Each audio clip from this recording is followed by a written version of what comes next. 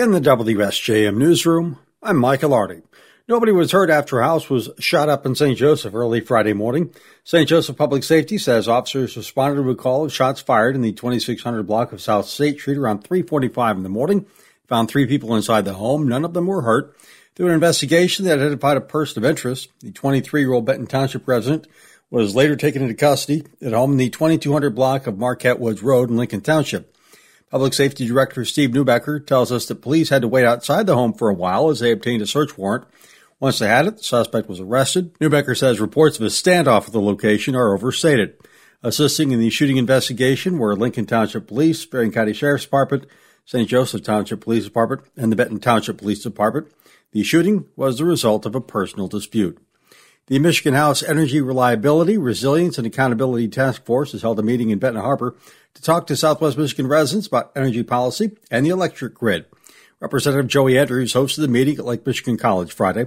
Task Force was formed this year in response to lengthy power outages in southeast Michigan. Speaking Friday, Andrew Graber with the International Brotherhood of Electrical Workers said keeping the lights on and reducing the length of outages will require more line workers. He says the state has been losing many. There is a huge knowledge loss just from a loss of retention. And a lot of that is in terms of the pay and people not staying here in Michigan. We are training, we're paying, and then they're leaving. That is a huge aspect for keeping power reliability in our state. Victoria Stewart with the League of Conservation Voters pushed new legislation that she said would give the state more power to address the issue. This legislation expands the Michigan Public Service Commission's authority to better regulate utility companies, enabling the MPSC to direct energy providers to improve the grid and overall reliability. Speakers voiced their support for nuclear and solar energy. One said it's critical for Indiana Michigan Power to have a plan for the eventual closure of the Cook nuclear power plant, although that is still decades away. Indiana Michigan Power COO Steve Barker says the company is responding to climate change by seeking net zero emissions by 2035. Nuclear will be key to making that possible. Task Force will hold one more meeting in Pleasant Ridge before putting together a bipartisan bill package. State Representative Pauline Wenzel says the meetings have been, quote, a great first step, unquote. Berrien County is seeking a grant from the state to allow for early voting in state and federal elections.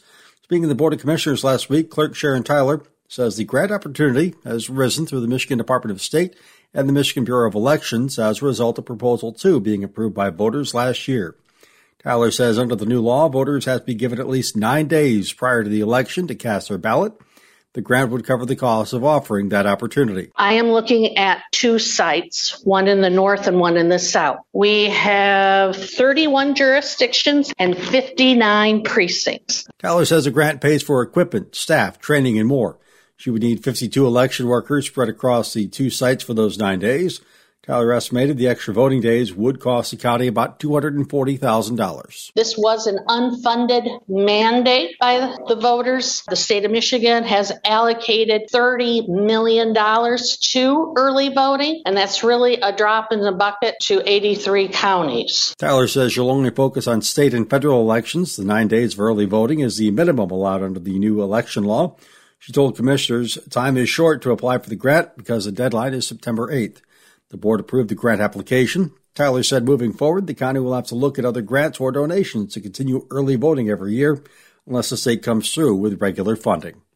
While something old could become new again for Michigan drivers, State Senator Mallory McMorrow of Royal Oak is introducing legislation to bring back those blue and black license plates that were popular from the 1980s to the early 2000s. So this is just going to add 2 new license plates to the options that Michiganders currently have. Now, the Secretary of State's office introduced the Water Winter Wonderland plate a couple of years ago. That's kind of U of M colors.